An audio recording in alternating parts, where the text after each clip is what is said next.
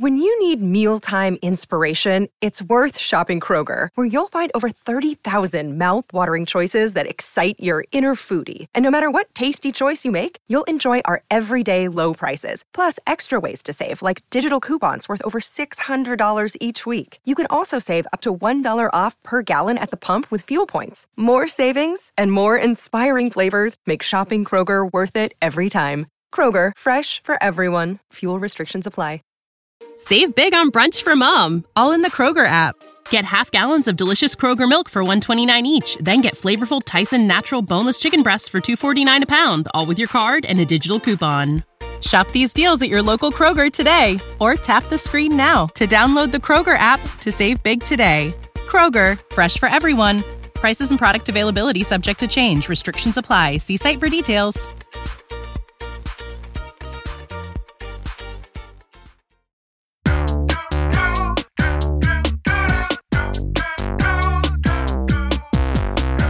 Hello, Internet!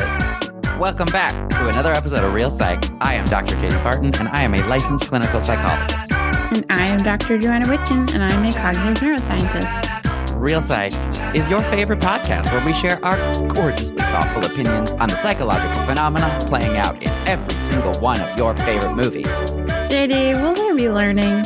Yep. Will there be science? Yep. Will there be delightfully informal, explorational, informational conceptualizations from two best friends who would be talking about this anyways? You betcha. You betcha. You betcha. Oh, for sure. I love when that accent comes out. It's my roots. It's part of my roots. It's not like my roots. Not the rootsiest of my roots. My roots is more like mom, dollar, backpack, clock. Okay. Tanning. Go tanning. You look fantastic. That's my roots. Gotcha. Yeah. Every once in a while they come out. My dad is from upstate New York, and there are only a few words that he said that were weird to me. Like he would say sixth grade. Mm. And he also the days of the week were Monday, Tuesday, Wednesday. And I once pointed that out to him, and he was like, I don't talk different. And I was like, oh, I just thought I was like, but Touched a nerve. My mom says onion. Onion. Onions. And balsamic vinegar.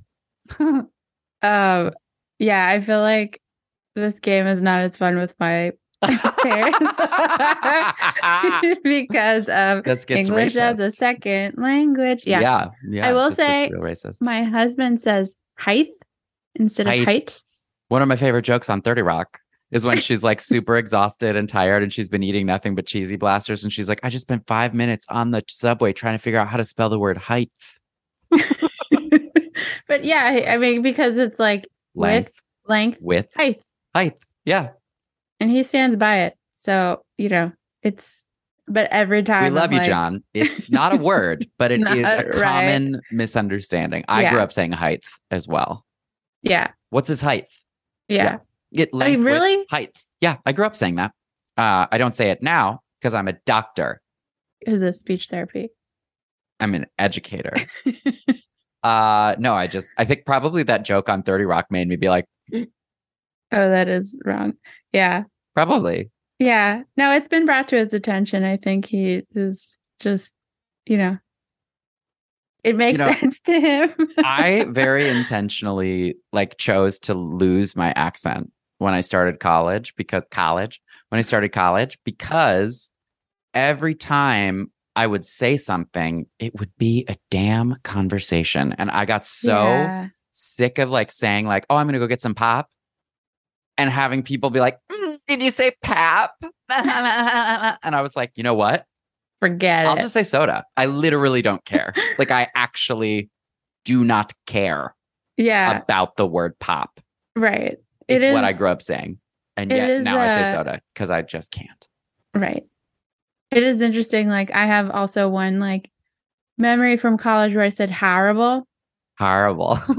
Orange juice. I was like, horrible. That's horrible. That's horrible. Yeah. And I was at lunch. It was first week of freshman year. And where are you from? I'm everyone here's from Long Island. So I don't know why you're freaking out. But it was pointed out to me and I like never said it like that again. Horrible. I like practiced it. Yeah. See, when I came back from the first year of college, the first year of college, I came back home and I was talking to my friend Sarah and I asked for $1.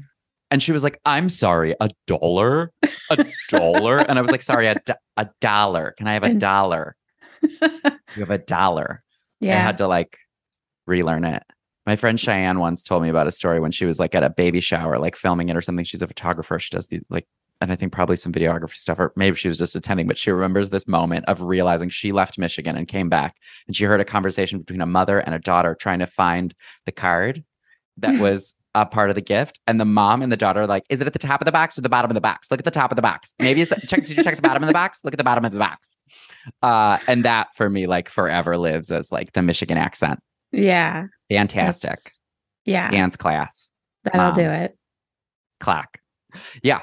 So those are my words. Should we talk about this movie? There's so much to talk about. Let's chat. Let's chat about it.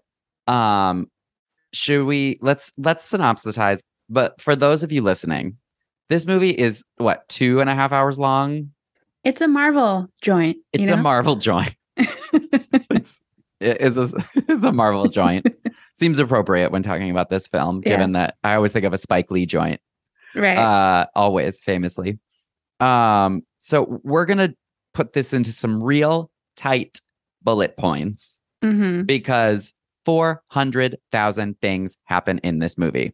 I mean, you're being like introduced to an entire like world, culture, and group of people, politics.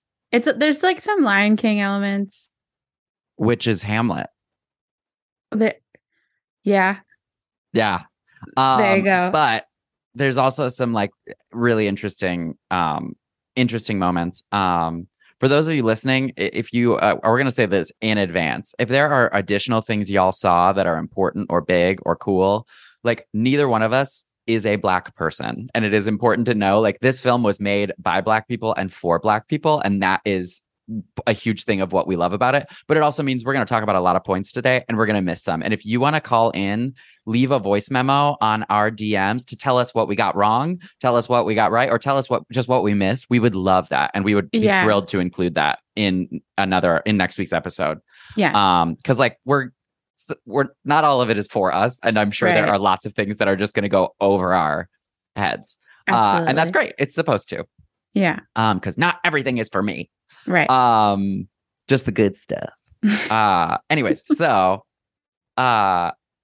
T'Challa is this film starts out with T'Challa. Well, it starts from Civil War, right? Because this Captain America Civil War. This kingdom has lost the king. The King of Wakanda was killed. Yep.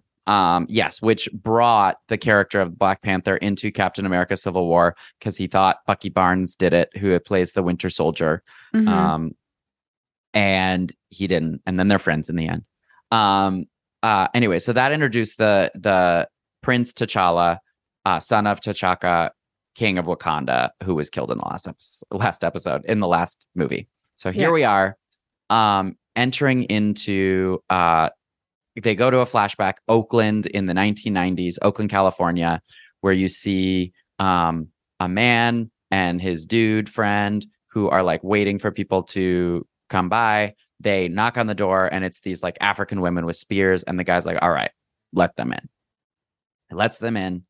And you sort of very quickly understand that he is the brother of the King of Wakanda, who's been sent to Oakland to not spy so much as like understand the world outside of Wakanda. Yeah, they definitely have like citizens of Wakanda as spies in different parts of the world. Right. Because and we learn later, Wakanda is a secret nation. It's not known to the world. They know it exists, but they don't know that it is this like technological wonder. Yeah. So I don't remember the character's name. Brother dude. It's Sterling K. Brown. That's all I know. Sterling K. Brown. Exactly. Yeah. Is the brother. And so you quickly hear that there is a deal where vibranium is about to be sold to a man whose last name is Claw, played by Andy Serkis. Mm-hmm. And hey, Gordon. And this vibranium is a really valuable resource for Wakanda. And this deal is sort of a black market trade that like it's not supposed to be sold out of Wakanda. Mm-hmm. He denies it. And then his dude who's there supporting him, he denies it to the Black Panther, the king. And the dude who's with him is like, JK, he did do this. I'm also a spy for Wakanda. Yeah. And the Black Panther kills him. The brother. He kills his own brother. Yeah. There is a real Lion King moment, except it's the cousin instead. It's the cousin. Yeah. Instead, it's like if Scar had a son. Right. Anyways, so cut to today. It's the coronation for T'Challa. Mm-hmm. After his dad has died, and all these different tribes come to see the sort of coronation. There's the River Tribe. There's the Herding Tribe. There's the Trading Tribe. There's like a Merchant Tribe. The Merchant Tribe. There's a bunch of different tribes, and all of them are very importantly dressed in clothing that mimics different ethnic groups within Africa, which is really cool. And then there's sort of like a little bit grander, a little more fashion. And actually, fun fact, did you know this is the only Marvel movie in history to win Oscars? And it has 3 Oscars. Wow. It won for costume design. It won for the soundtrack. And it won, I think, like something like production design or something like that. It's the only one. There have been lots of nominations for these different like technical aspects of Marvel, but this is the only movie to win, and it has 3. Huge deal. Also, the costume designer designed the costumes for things like Selma, Malcolm X. Like she is a specialist in like black clothing, right? And black fashion, black style, black garb. And so bringing her in for this movie was like pretty cool in general. She's kind of the go-to expert in a lot of Also, she became the first Black woman to ever win the best costumer. Amazing. Oscar. Anyways, so I watched a whole featurette on the last Black Panther movie. Gotcha. I cried because it talks a lot about why can I not remember the name of Chadwick Boseman? There it is.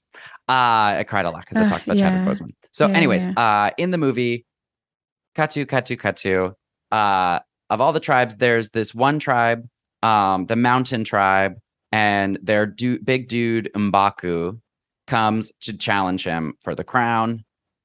Doesn't quite win. He lets him tap out, and then he goes away peacefully, but like mad.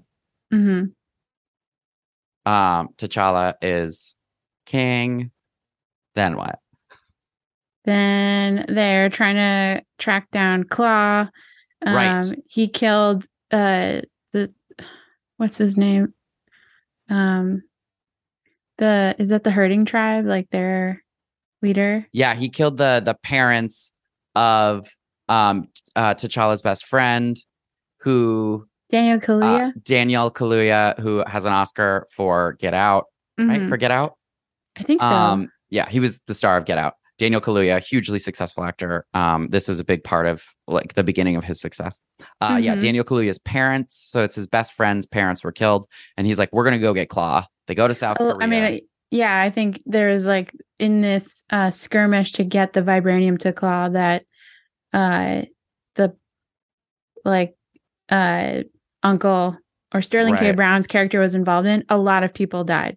And so there's this huge kind of like, people are really mad about this guy still existing. Yeah. They see he's kind of went underground, but now he's like resurfaced. And so they want to track this guy down. But there's a lot of like internal conflict that T'Challa is feeling about, how to handle this. But they go out, they're on a mission. They go to South Korea because they hear that like a deal is happening there. They see Claw, Martin Freeman's there because he's like part of the CIA. Right. And he doesn't really understand, just like the rest of the world, like what is Wakanda all about. And so they're kind of like, not really trusting each other, but have to trust each other because they have a common enemy. And so, there's a bit of stepping on toes with like who wants to get Claw because he's wanted by different governments. And so there's this huge shootout at this club. They capture Claw. He is being questioned. Claw tells Martin Freeman, like, there's all this vibranium there. I barely stole 1% of it. Right. Which was news to Martin Freeman. But then his buddies, Claw's buddies, explode a wall, break him out. Right. Importantly, and Claw's buddies is Michael B. Jordan. Yep. Who is we don't know yet, I guess, at this point in the movie. He plays we're Eric not totally Killmonger. Sure. So we do know through a little bit. We know he got an establishing scene where he has a great moment of being in a museum and being like, I'd like to buy this African art. And the woman's like, oh, it's not for sale. And he goes, oh, really? How'd you get it? Where'd you get it from? And then kills her. So we know he's not super nice. But so Michael B. Jordan plays this character Killmonger, which he exists in the comics as well. Mm-hmm. And we don't totally know the connection or the story, but we know he's working with Claw. Mm-hmm. They break Claw out, and T'Challa is like, wait, what? And in the moment that they break him out, they shoot at Nakia, who's played by Lupita Nyong'o, and Martin Freeman protects her. And so she's like, we have to, this guy's going to die. We can save him in Wakanda. Right. He will die here. Yeah. So they choose to bring in this white CIA dude to Wakanda, knowing, and they've sort of established, as we said earlier, right? Wakanda is secretly the most technologically advanced country in the world. Mm-hmm. Leaps and bounds above what it is, above what it is everywhere else. And they really, really protect. They seem like they're just farmers, is what the outside world believes. Mm-hmm. So they bring him back. He gets taken care of by Letitia Wright, who plays Shuri, who's the little sister of T'Challa. She's a princess, and she's also chief technology officer for Wakanda, which is also the most technologically advanced nation in the world. Right. So she's Tony Stark, but not braggy about it. Mm-hmm. She's unbelievable. She's a total genius. She's using vibranium to do all sorts of things. And simultaneously, as this is going on, Killmonger is coming back with Claw to go to Wakanda. And in this moment, there's this thing where he's trying to get in without Claw, and Claw grabs his sort of girlfriend by the neck and says you're not going to go in, yada, yada, yada. I'll kill her. And Killmonger just shoots the girl and then shoots and kills Claw with a little bit of more fanfare. And you're like, wait, what now? We thought Claw. Yeah, this guy is ruthless and he's running the show, even though we think Claw's the main bad guy. Right. We think Claw is the main bad guy. Well, Claw is the main bad guy. Well, from there. We'll talk about it. Yeah. But because the word bad guy is tough in this movie in some ways. No, that's true. That's true. It's complicated. So Killmonger comes into Wakanda, and the first thing he does is he runs into Daniel Kaluuya, best friend, and brings the body of Claw, which is a big deal because he killed his parents. Claw killed Daniel Kaluuya's, or W'Kabi is his character's name, his parents.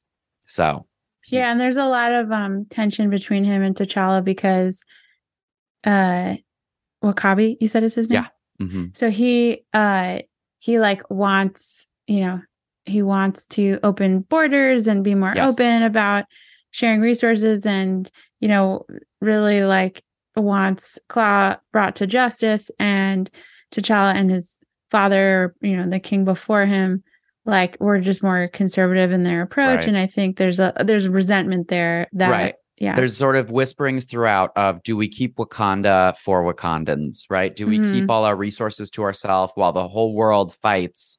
We live in this peaceful place. with like incredible technology. We're very safe. We're very secure. And the world is fighting and the world is dangerous and messy. And so there's a bit of a question of like, do we reach out or do we hold it for ourselves? Sort of altruism versus like self-defense.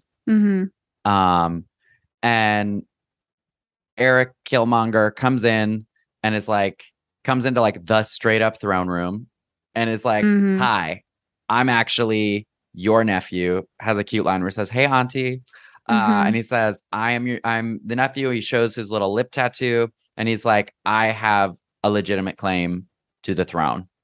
I should be allowed to fight him because the process to take the throne, you have to either be a leader of a tribe or of the royal family.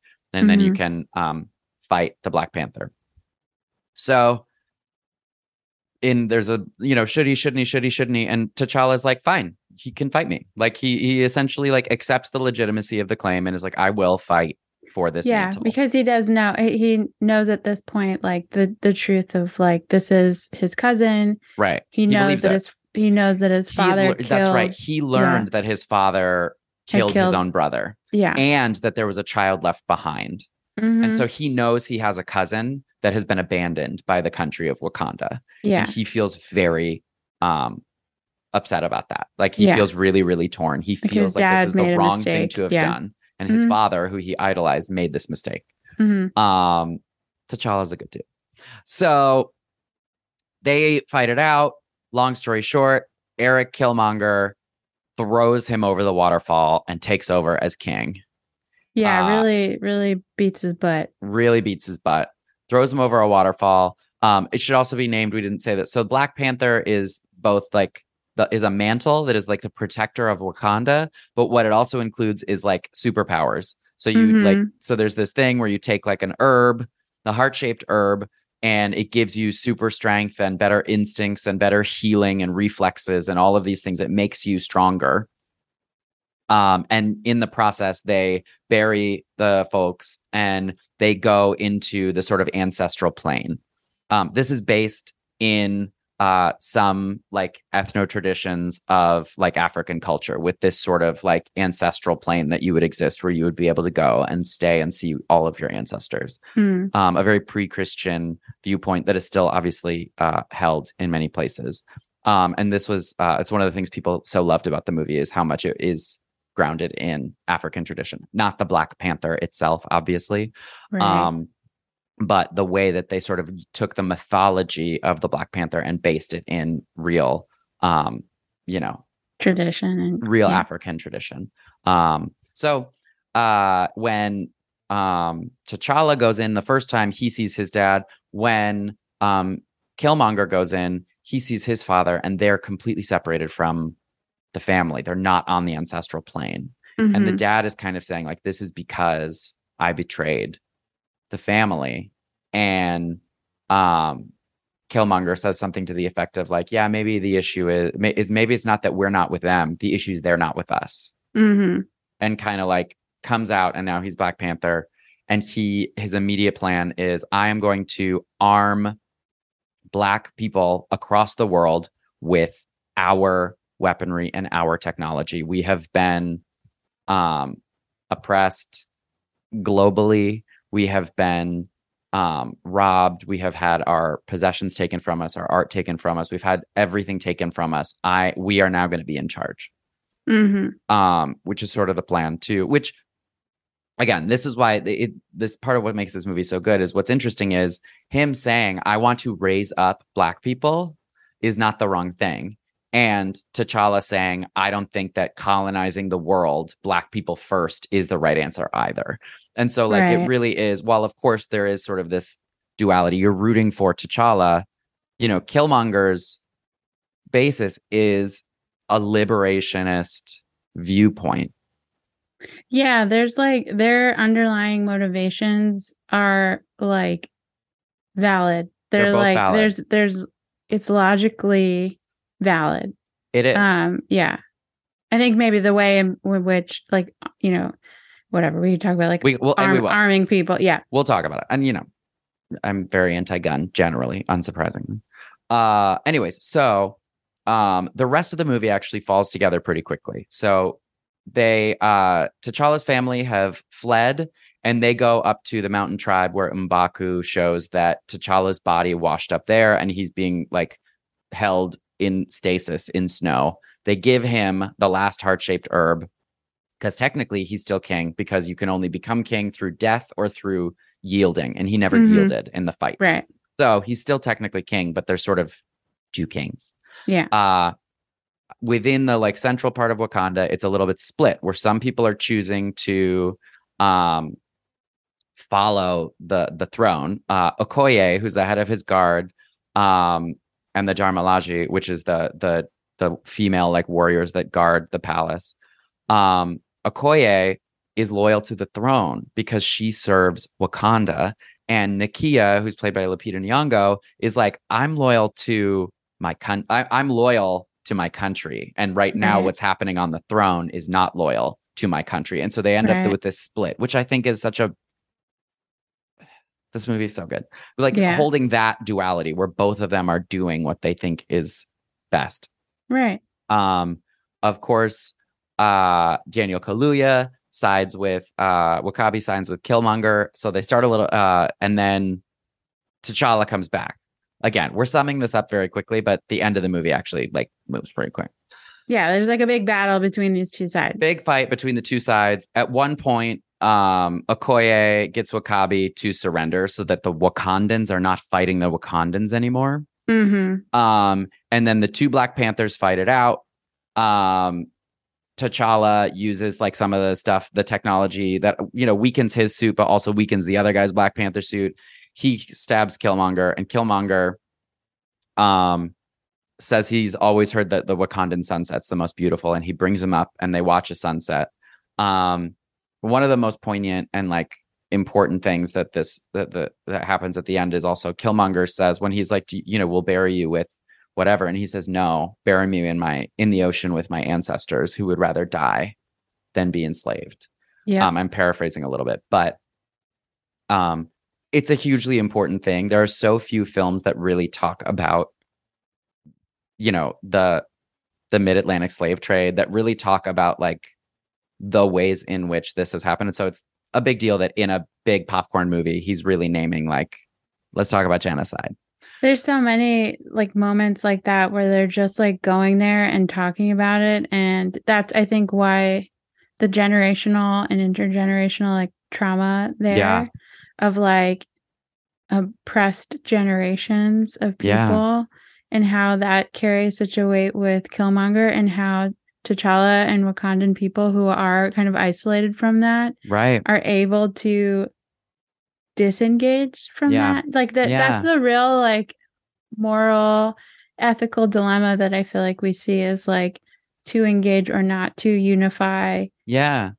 Or not. And at the end, after Killmonger has died, we assume, TBD on Wakanda Forever. We don't actually see him dead. So, after Killmonger has died, T'Challa and Shuri go to Oakland, where Killmonger was, where the first scene takes place, and they've bought this entire building, and they're starting this like Wakandan outreach where they are going to provide science education, scholarships, like and resources to the world, essentially saying like, we're going to share our technology. And and Wakanda, he goes to like a UN meeting or something, and like essentially comes out as like that Wakanda is this like incredibly powerful nation. Yeah, it's interesting because he takes it's sort of honoring like Killmonger's wishes in a way of like helping others and realizing how important that is, but also like that there are multiple paths to do it, like investing in communities, increasing, people of color in STEM, like things like that, versus just giving everyone a bunch of weapons. Yeah. And, it's just like, it's a complicated thing, but I think, at the end of the day, like T'Challa and Killmonger were both approaching it wrong, but they had really valid, like, the answer wasn't like, do nothing, and the answer wasn't arm everyone. Yeah. And they sort of come together. I mean, in the end, they really do connect and have like a nice sort of middle ground that they find. I mean, of course, Killmonger, died. But again, he even said like we can probably save you, and he said like no, that's not going to work for me. And one of the things that I love about this movie. So I love superheroes. I love sci-fi. I love fantasy. Historically, Black people are left out of sci-fi and fantasy, which sort of produces this undertone that we fantasize about a world without Black people, or that Black people don't exist in the future. Right. And so like one of the also the historical past, when we're like romanticizing the past, like I'm thinking of like Bridgerton, right? Or that's something that I think about all the time, where I'm like, I would not exist in this retelling of this, like in the 1800s, 70s, whatever. But like, it's not just the future, it's the past as well. It's the past. And so like storytelling has erased people of color, like in so many ways. And so in the world of like comic books and sci-fi, so Black Panther is a comic book character that came about in like 1966. And this is also the same year, I think just before that, the Black Panther Party also came into existence. So these two things exist separately, and yet notably they exist together. For a little while, Marvel actually changed the character's name to the Black Leopard because of the Black Panther movement. Because again, this movement of Black power and Black empowerment has been seen as threatening for a really, really long time. And so another thing, interestingly, that started to happen in, I think it was the 70s, a huge milestone in sci-fi with Black folks as well, was Star Trek. So the original Star Trek series, Uhura, Gene Roddenberry, when he created Star Trek, really insisted that a diverse number of races be present. This is the first time that happened. So the first time a Black leading character in a sci-fi film or a sci-fi TV show existed was Uhura in Star Trek. And she was also a woman, which is also like huge and significant. And Gene Roddenberry, I mean, one of the things that people love about Star Trek and continue to love about Star Trek is that Gene Roddenberry sort of it created this like meritocracy where it's all about your intelligence and your skills. And it was really important to him that if we're going to have the most intelligent, the most skilled, the brightest people from Earth, they need to represent different races, which I think is like, again, just hugely important. So this film is part of a movement called Afrofuturism. And what's cool about Afrofuturism is it takes African ethnic tradition and puts it as an advanced culture, because we have such white-centered, white supremacist views on what sophistication is, on what technology should look like, on what's modern, what is modern, what is futuristic, what is contemporary, right? And so it there's such a white supremacist bend in all of this, that what's amazing about this movie is it puts this like African ethnic tradition at the center of the most technologically advanced society in the world. Like it's huge. And this film centered entirely on Black characters, Black actors, and like African tradition in such a way that like had never been done before. Yeah. Apparently Chadwick Boseman, when the initial plot came out, Black Panther was he had no parents. He was sort of like a lonely warrior whose parents were like killed or something like that. And Chadwick Boseman came onto the project and was like, no. Not only is he going to have a family, he's going to have a good relationship with his family. There might be some complications, but like this man is proud of his heritage. He's proud of where he comes from. He is entrenched in his culture. Like, and Chadwick Boseman actually like really had that idea to really make that happen. It's not the case in the comics. I don't know the comics super well, so if y'all are listening, feel free to send us a voice memo at RealPsych on Instagram, and we'll. But he really did that, Sorry, I've been talking so much. I could go off on like the nerddom of it all. Well, I feel like, as a preview for what's coming up after the break, because we'll dive more into that, because that's kind of the research that you did.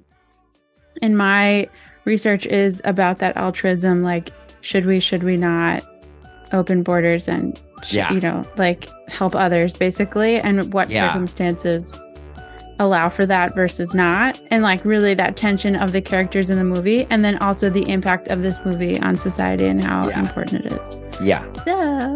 So that's right. When we get back, we're gonna talk about in-group, out-group, social identity, and we're gonna talk about some actual research on what it was like for Black folks to see this film, because there's some real published research, and so we're gonna talk about that right after these messages.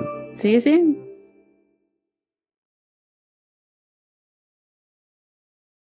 What's the easiest choice you can make? Window instead of middle seat? Picking a vendor who sends a great gift basket? Outsourcing business tasks you hate? What about selling with Shopify?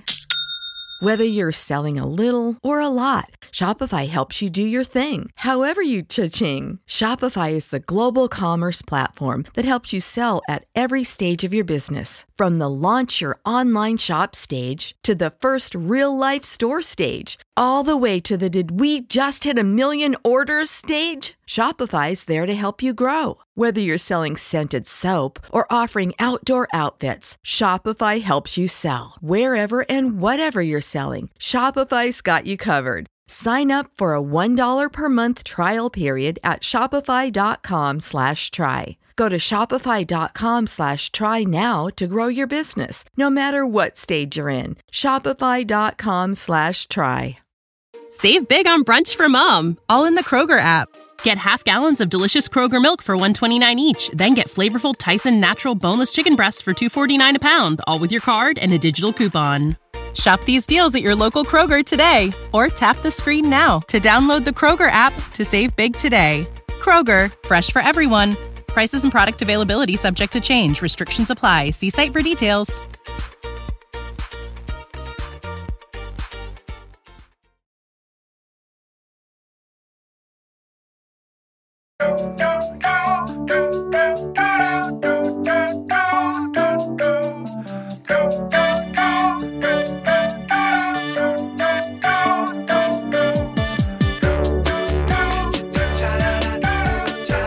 And we are back.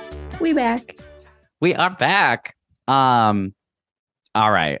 Let's start talking about what we're here to talk about, which is psychology and mental health and this movie. Yes. Go off. Okay. So we'll start with my stuff, because I feel like I was really struck by like the factors at play in this movie and the motivations behind the characters, because you're totally right. Like Killmonger is not quote unquote the bad guy. Like he had a lot of real like justifications, and his motivations were like driven by like wanting to help others. Right. And like it's like weirdly altruistic kind of motivations in a way. And so I wanted to talk a little bit more about like what makes people want to help others, and this idea of like, open versus closed borders. We're not going to talk about immigration or anything, but just like what just psychologically altruism, which is helping others without any kind of beneficial gain to yourself. Right. So maybe that's not quite like the same construct, but like doing good for others, right? Yeah. And what that looks like in the face of fear or other kind of like mediating factors that could influence, like, you may think you're an altruistic person, but there are other circumstances and factors that come into play to like allow people to behave in such a way. And so I was looking at kind of high level community-based constructs. Okay. One of them is generalized social trust. Okay. So this is the idea that, or the belief that people in general are trustworthy. Okay. So this is not about, an institution, an organization. This is about a generalized person. This is also not about thoughts about a specific person, a specific situation. That's how you view the world. It's just, your kind of the generalized person, how much you trust them. Okay. And it's really like a reflection of your social environment. Mm-hmm. And so there's studies that show that generalized social trust is associated with increased collective action. And that's what we'll say kind of instead of altruism. And really that this social trust underlies cooperation, collective action, in kind of like large groups of people. Right. Yeah. And so this one of these studies, Sonderskov, 2011, about generalized social trust and collective action, looked at recycling. So like, how do people behave, in terms of this social dilemma, recycling,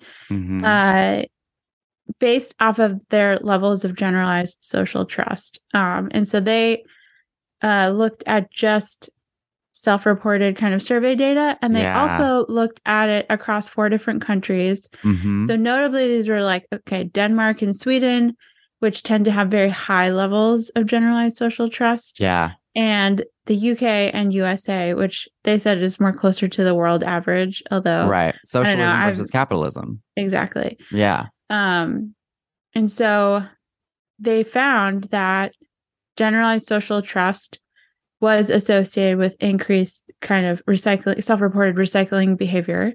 And that was really only the case if there was like a social dilemma perceived. So like if they felt like, recycling is something that's bad for the environment, and I see this as a social dilemma, and they had high social trust, they were more motivated to behave in a way that was cooperative, that was collectively doing recycling, right? If they didn't really care about recycling, see it as a social issue, no matter what their level of generalized social trust is, there's no kind of impact on their behavior. So it's really looking at like, collective action, the role of generalized social trust in the face of some kind of dilemma, right? And I feel like in this movie, certainly this is a social dilemma, right? Huge. And it's enough of a social dilemma that, this is like speculation, but I mean, they had spies embedded all over the world. Like Lupita Nyong'o's character is a spy, and you see her kidnapped with other, women and children, and trying to help people through her work, and feeling really, called to that mission. And then you see people like Killmonger's father, I forget his name, but I forget his name. Sterling K. Brown. Who kind of have the same motivation, like underlying motivation of like, we want to help other people, right? Because we're seeing so much suffering, right? And but wanting to do it in a different way. So they're and so I thought that was really interesting. These ideas of social trust, right? Like we have to understand what are the things that impact social trust, right? If there's low social trust, you're not going to get a lot of cooperative or collective action. Right. Well, this feels so appropriate. We're recording this on election day as well. And like, there's a tweet that's going around that's pretty funny. That's like, why are elections always like this? And it was like 49%, like everybody gets cookies, 51% grandma's house gets burned down or something like that. I'm paraphrasing, but it was like, why is the election like this? And it's exactly this thing, right? It's this understanding of like social altruism and a belief that if I help the world, then the world will help me back. Yeah. And so that is why like largely conservative folks, or in general, even in this, right? The more conservative people are like, no, we're not going to help them because we'll lose ours. Yeah. Or, you know what I mean? It becomes this view. And so this like socialist, which makes sense, Denmark, Sweden, where they have these social democracies where they're provided for by the government in so many ways. They have great, really good healthcare. They have really good maternity leave. They have all these things, right? And so they believe that if they pay into this system, which they pay a lot of taxes, that the system will give back to them. And we in the US, there's a real fight where people really don't see this as a social justice issue. They see this as I'm going to lose my hard-earned fill in the blank. Yeah, issue. it's a resource sharing kind of problem. And I think so that actually goes really well into like the next thing that I stumbled on, which is I guess a little bit removed from like what we're seeing in this movie, but social identity theory comes up, right? Is like Wakandans or, under like T'Challa's leadership, right? It's like we need to protect ourselves. We can't open up our country and our technology to others because of colonization, because of what we've seen happen to countries all over the world, whose resources are completely depleted, where largely, like white civilizations have completely taken over and oppressed the people who live there. Yeah. And so it's us versus them. That's the social identity and there's part. A fear-based component there of like, maybe T'Challa knows that, he should help other people, but there's fear preventing him from being able to make that decision on behalf of his country because of the potential ramifications of opening yourself up, right? And so we get into this social identity theory, which we've talked about a lot on this podcast, but really, it's this idea that shared, there's like in-group favoritism and out-group bias or and really like the seminal study that I think I talked about before, but basically like people will treat a member of your own group even if it's arbitrarily defined on some random feature, and you'll treat members of your own group more favorably than a member of a different group, and so the idea behind that by Tajfel, I'm not pronouncing that right, but really the social identity theory as we know it, in-group versus out-group, is like, people look for evidence that there are shared characteristics of a group that make them better than others, since the view of self or ego is generally positive and wants to remain positive.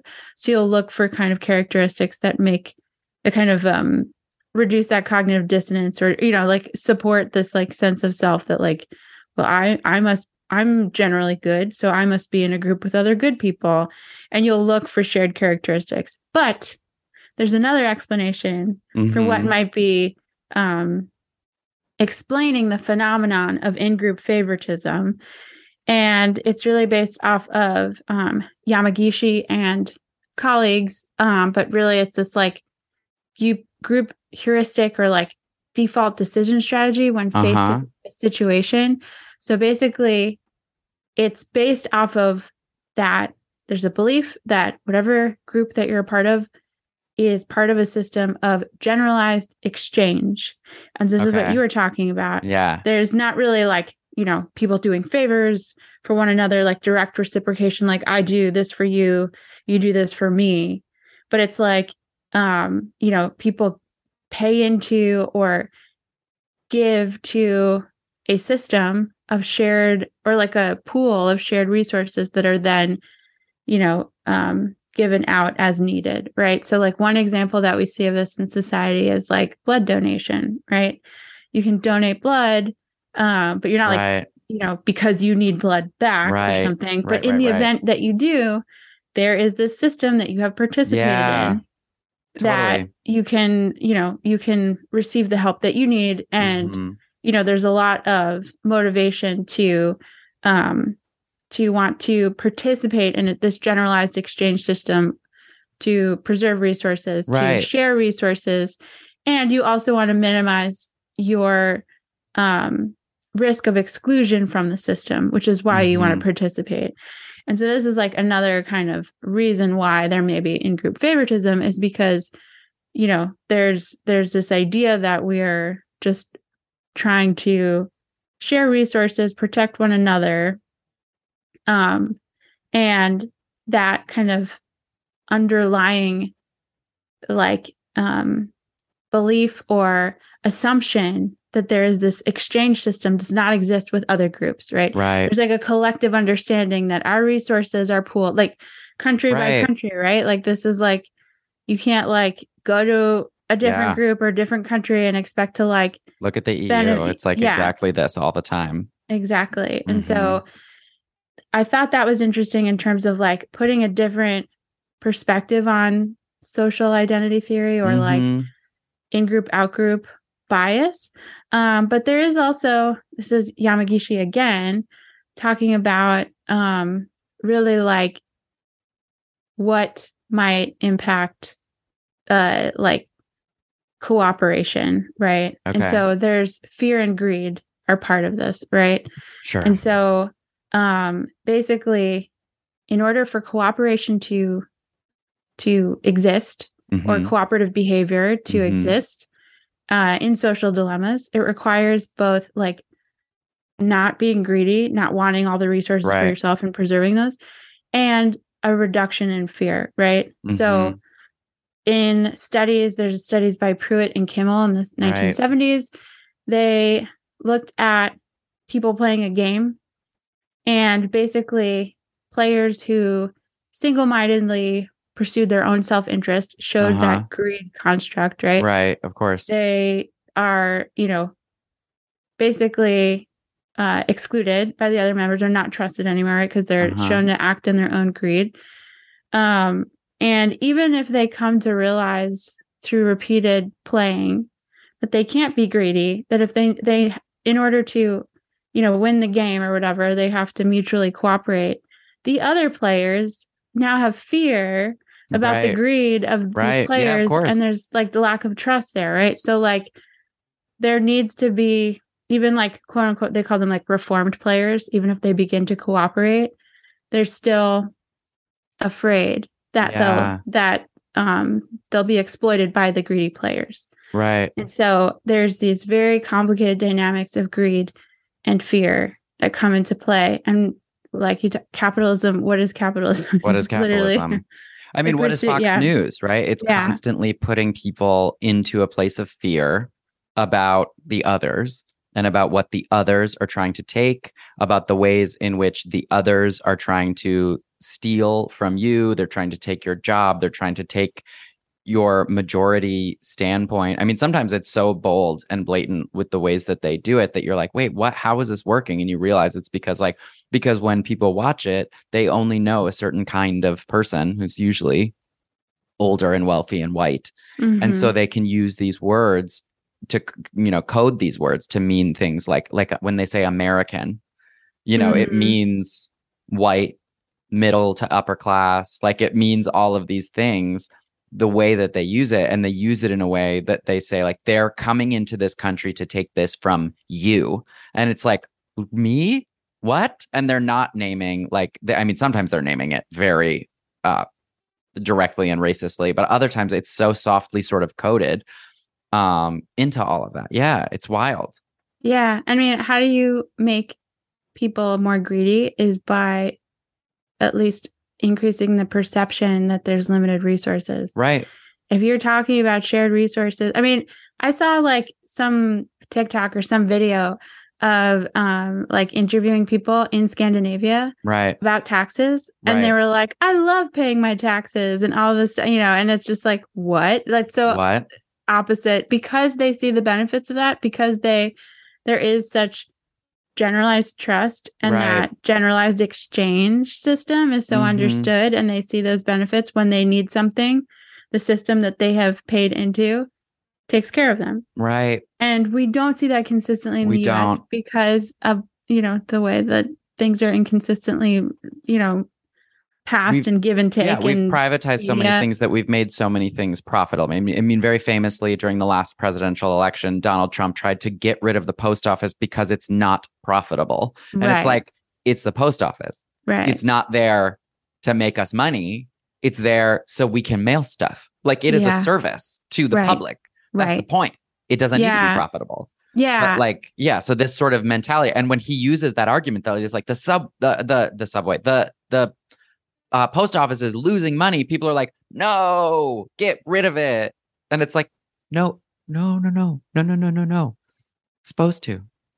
That's good. Wild. But yeah, it's interesting how like capitalism, greed can, this idea of like, there's not enough resources. There's not, right. if some group is being perceived as having something, that means I don't get that something. That means I don't get it and I don't have it.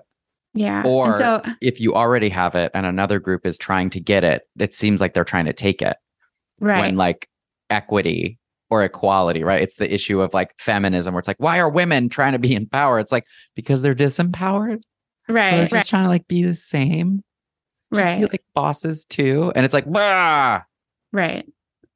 It's interesting. I feel like there's a lot of like complicated social and community level dynamics. Huge. And kind of like, I mean, this is social psychology, like large community kind of psychology, but like, that was really striking to me in terms of who the key players in this movie were and what was motivating them and why it's not black and white and why it's not simple to explain who's right versus wrong. Well, and the thing is, all of these messages are so deeply like unconsciously entrenched and sort of dropped into our entire lives, right? So the idea of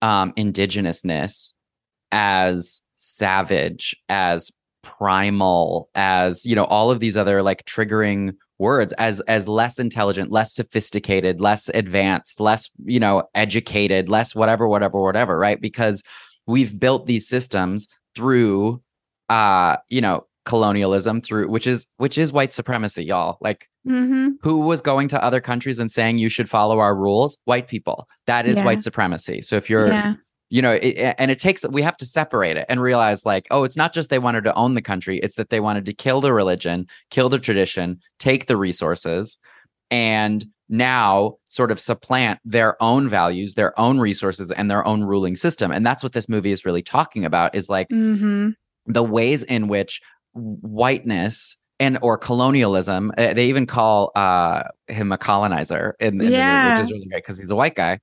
And they call him a colonizer, and it's so important to realize that like colonialization has stolen power everywhere that it's ever gone. And so like this movie is so important because it starts to show another example of what power can look like. So fun fact, actually, just about indigenousness in North America. I learned this last week and it like blew my mind. Apparently in the Middle Ages, there were 100 million more people living on North America than the continent of Europe. That is the murder. It's so wild. Like what we even are. I mean, this is a whole other conversation. 100 but like what we're taught, million. And we're taught like this was this like empty land with some like small little villages. There's little people. Buffaloes. Yeah. 100 million more people in the Middle Ages. Yeah. This was a densely populated continent. Anyways, sorry. Back to that's a whole other thing. Let's go to the African diaspora. Yeah. So one of the things that I want to start with before we even start talking about this, right, is just naming the difference in and the underrepresentation of Black folks in psychology. So in the US population, Black people represent about 12%. This is Black people of African descent. I'm going to use the word Black today, not African American primarily, given that we're talking about sort of the broad, any children of the African diaspora, which is more centered on Blackness than African Americanness. Just as a heads up.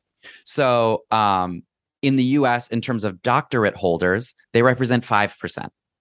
Vast underrepresentation, 12% to 5%. In terms of doctorates awarded in 2016, it was 10%. So we are approaching some equity here. Early career psychologists, 11%. And now here's where it gets real dangerous. Psychologists in academia, 6%. Health service psychologists, 3%. Oh, wow. And of the broad psychology workforce, 4%. So what's important to be holding on to from this? And what's so amazing about this movie is it centers the story on Blackness, on African tradition, on all of these things. And we watch it and we're like, whoa, this is blowing our minds. It is as entrenched in whiteness. Every single thing in our country is basically as entrenched in whiteness as this film is in Blackness. Mm-hmm. So what I'm really trying to say is all the psychology research, I mean, we've talked about this point before, right? The research is based on even research today, which is obviously, as you can see, like new doctorate holders were almost at parity when it comes to like new psychology graduates in 2016. That's great. We're almost at parity. Mm-hmm. Problem is they're the young psychologists, right? So when we think about all the research that's being done, even today, while it is prioritizing diversity in a new way, it is based on research that is not prioritizing diversity. It is based in heuristics and culture and assumption of whiteness. Mm-hmm. So everything that we're talking about is even flawed in its own origin because the scientific method is made for and by white people and colonizers. The ways in which we view culture is typically first and foremost from this viewpoint of other.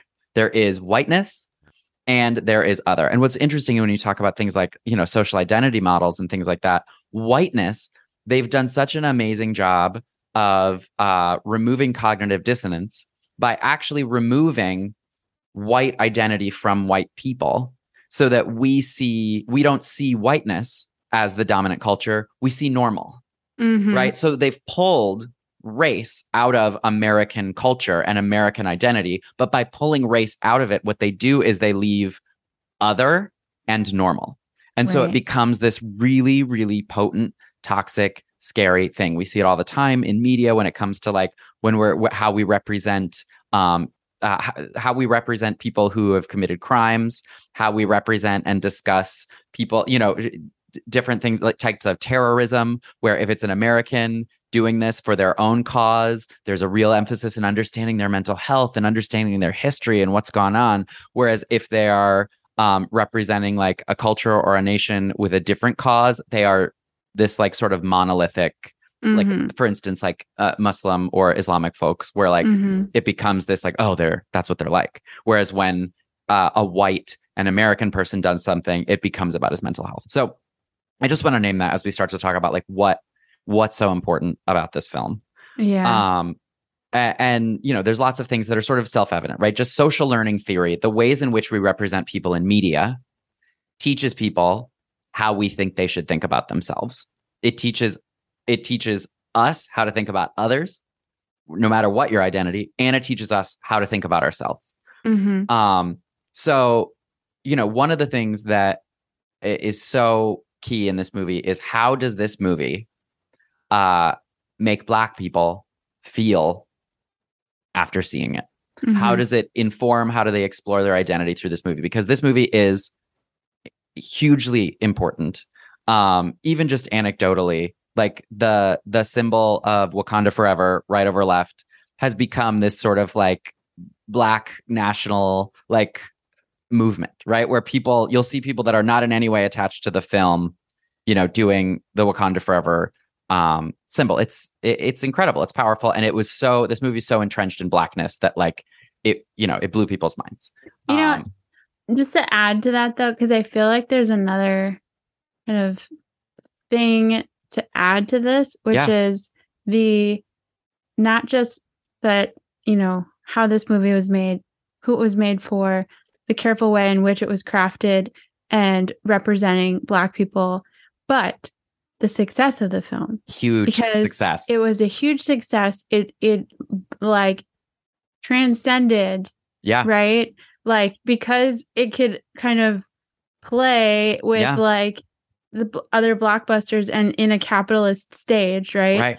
And show that kind of like, or demonstrate that profitability. Right. Like, I think there's additional like consideration for this movie specifically. I mean, hugely. This is obviously not the same, but I think about The Bachelor. When Rachel was the Bachelorette and it was like the lowest ratings ever. And like people were like and no one was saying kind of the subtext there. Yeah. But like Rachel has said it many times actually. Yeah. She's so cool. Amazing. But it's like, it's not just the fact that they are, representation matters and that they're putting emphasis into representation, but representation matters and is profitable and stop making excuses for not doing it. Well, and that's the thing, right? And I'm really glad you're saying that too, because there's a lot of incredibly well done, important Black films. Yeah. There's a lot of films that have represented Blackness in so many powerful ways. Mm-hmm.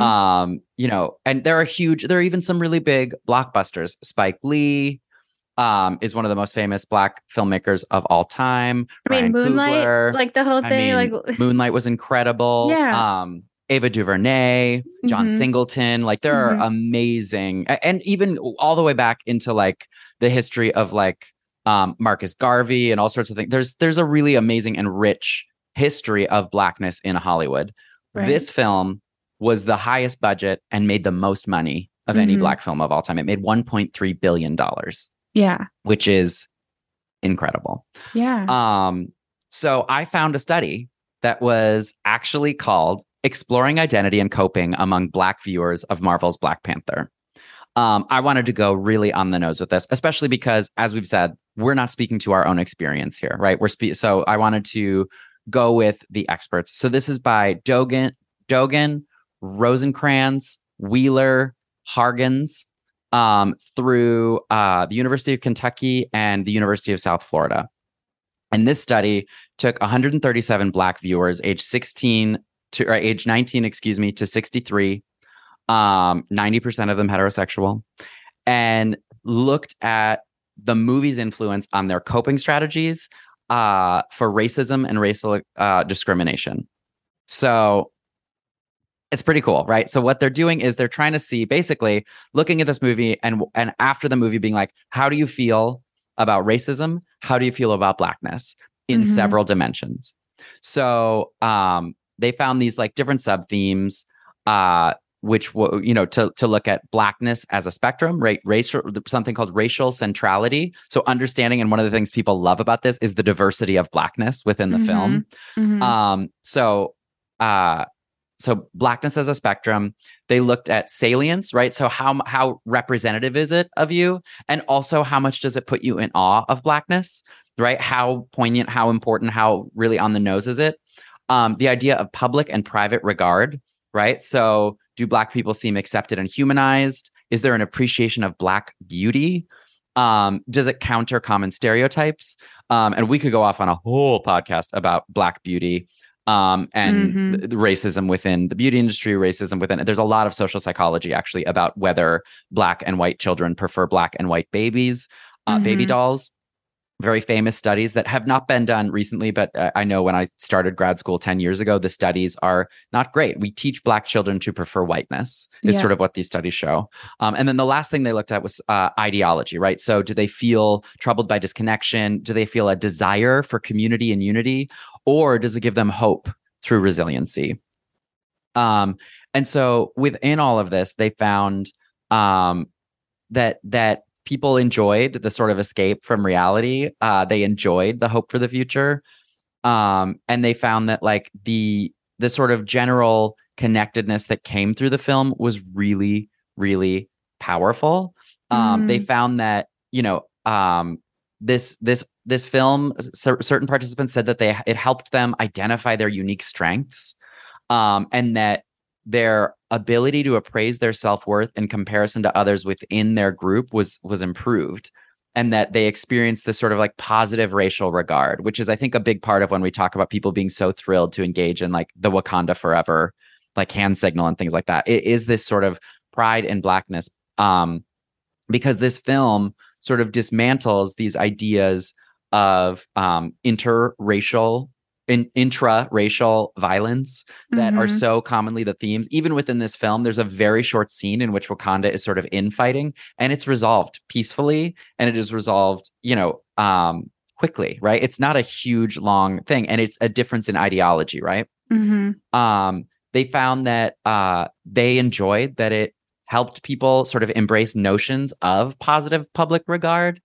and that they felt like it was a film that really celebrated Blackness. They felt like these images specifically countered stereotypes that are embedded in media, and that it actually like people showed higher levels of beliefs about how Black people can work together to overcome systems of oppression, which, going to your research, right, this idea of particularly for, and again, this is a generalization, but there's a higher representation of Black folks in the lowest socioeconomic class of the United States, right? And so the people who are within lower socioeconomic classes believing that it's every man for themselves, or that they have to, disengage from altruism in order to move forward, right? So what they're saying is this actually like helped enhance this belief. They also found that like this movie really mirrored what they knew of Black intellectualism, Black spirituality, traditions, right? Where these traditions are not seen just as, the sort of white stereotypes often lean into this like, small town, like, little family, like, well, the idea of like roots comes from this sort of enslaved tradition where it's like, oh yeah, there are these traditions, but they're not powerful. They are not, aggrandized. They are not ingenious, right? And seeing the ways in which the richness of all of this really helped people find just a more powerful presentation of a powerful Black nation, this utopia of Blackness. Yeah. That's actually untouched by white supremacy. Yeah. I think like the dominance there, or like the Black excellence that's demonstrated, and then the way that was able to dominate culture just generally, like, because there's this whole thing about like, white supremacy being seen as a default, right? Or like whatever is perceived as the dominant culture, right? That's who has the privilege.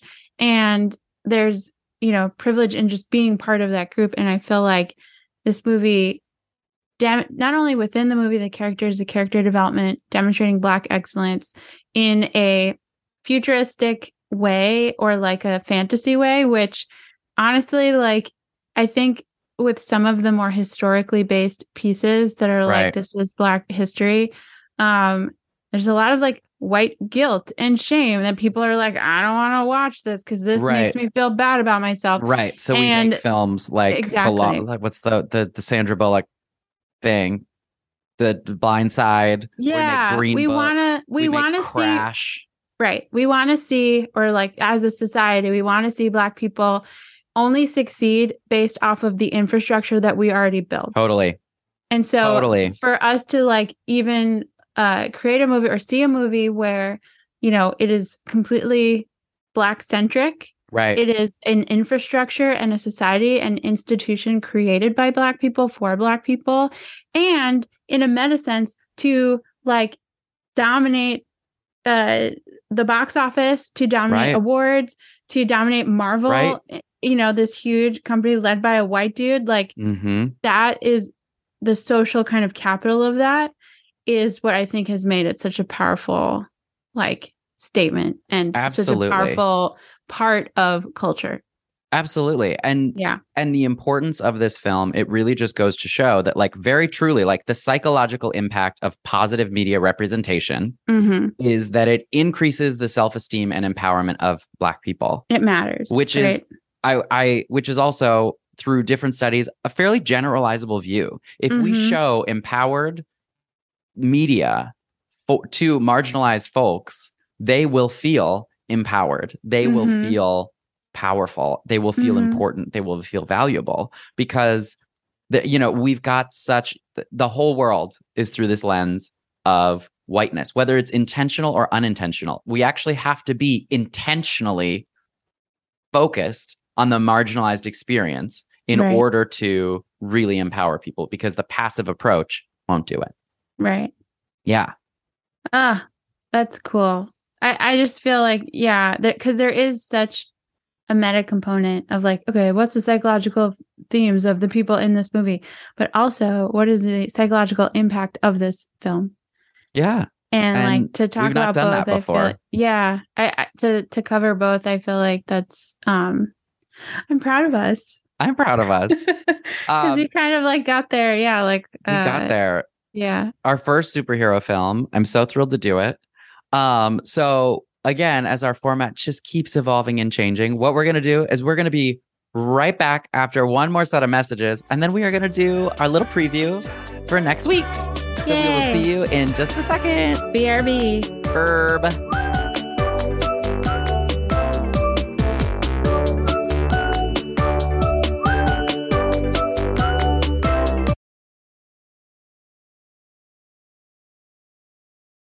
Ooh.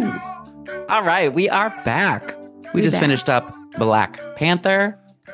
And now we're going to tell you what's coming next week. So, Joanna, let's do a little guess off. Yeah, I definitely did not forget to choose a movie and chose one 5 minutes before we started recording. So don't worry about that. Thank God. Yeah. Okay, so this is quite a change in theme for what we've done the last few weeks, but still on brand with kind of this is our sweet spot. We're returning to our sweet spot. Early 2000s? Yep, it's 2002. All right. And I'm a sophomore in high school. I'm almost ready to come out, you guys. Almost. Yeah. No, so okay. So there's only one tagline that I saw, but I'm sure we'll get there. The tagline I saw was, this season, love checks in. This season, love checks in. So it's some sort of hotel. Yes. Hotel. It's this season. Season is not really, I think this season is more about marketing of the movie. 2002, This season, love checks in. Can you give me a genre? It sounds like a romantic comedy, huh? It's a rom-com. It's a rom-com. This season, love checks in. I mean, Under the Tuscan Sun is not check in because she buys the house. Yeah, although that was definitely 2003. You're on the right track because I was like on my short list. Okay. Is it? I need something. It is one of our favorite actresses / triple threats. Meryl Streep? No, that we've talked about before on the pod. Amanda Bynes? No, I don't know if we've... Emma Stone? No, this is before Emma's 2002. time. 2002. This is one of my particular... No, we both love her a lot. Julia Roberts? No, but almost. Sandra Bullock? No. You're on the right track. Keep listing her contemporaries. Drew Barrymore. Reese Witherspoon. No. Reese without her spoon. No, your privilege is showing. Yeah, right? Oh, God. Oh, okay. That's helpful. Yeah. Triple threat. So she can sing? Yeah. Well, not according to everybody, but according to me, she can. Okay. Jennifer Lopez. It sure is. It's Jennifer Lopez, and it is 2002. Checks in. It's not Monster-in-Law. Is it The Wedding Planner? No. Is Hotel? It Hotel? Oh, it's Made in Manhattan. It sure is. I friggin' love this movie. Can I tell you a secret? Please. Don't tell anyone. I won't. I've not seen this movie. Isn't that wild? I don't know how. I have no idea how I'd never have seen it and sat down and have seen it. It has Amy Sedaris. It has Natasha Richardson. Unbelievable. It's unbelievable to me that I have not seen it, but it just slipped through my fingers. Yeah, so I'm very excited. Oh my God, Made in Manhattan. I love this movie. I've seen this movie a million times. You're right. That was racist that I just kept guessing white actors. Although also just a representation of who was doing movies in 2002. Yeah, it's not. Yeah. I'm part of the system. I'm within the system. I'm the product of the system. Let's acknowledge it. Yeah. But also statistically, those were good guesses. They were solid guesses for the early 2000s. Mm-hmm. Emma Stone was not. I'm sorry. Yeah. Okay, great. Yeah. Definitely like different tone from slightly different tone. Yeah. It's gonna be gorge. Yeah, we'll have fun. We will have fun. All right. Well, this has been another episode of Real Psych, you guys. I'm Dr. JD. I cut you off. You go first this time. Okay. Well, I've been Dr. Joanna Whitkin. And I have been Dr. JD Barton. Thank you for listening. How dare I? How dare I? No, it's really fine. My privilege has been showing. Apparently, maybe I shouldn't be going first anyways. Anyways, rate us, review us, subscribe, tell a friend. Check us out on YouTube. Share this link. Our YouTube is mini baby, but it's growing. Teeny baby. Our podcast, our audio podcast, y'all continue to listen. We love you for that. And we will be back next week with another episode of Real Psych. Psych. No, we'll be back. No, we'll be back. That's true. We will. All right. Bye. Bye.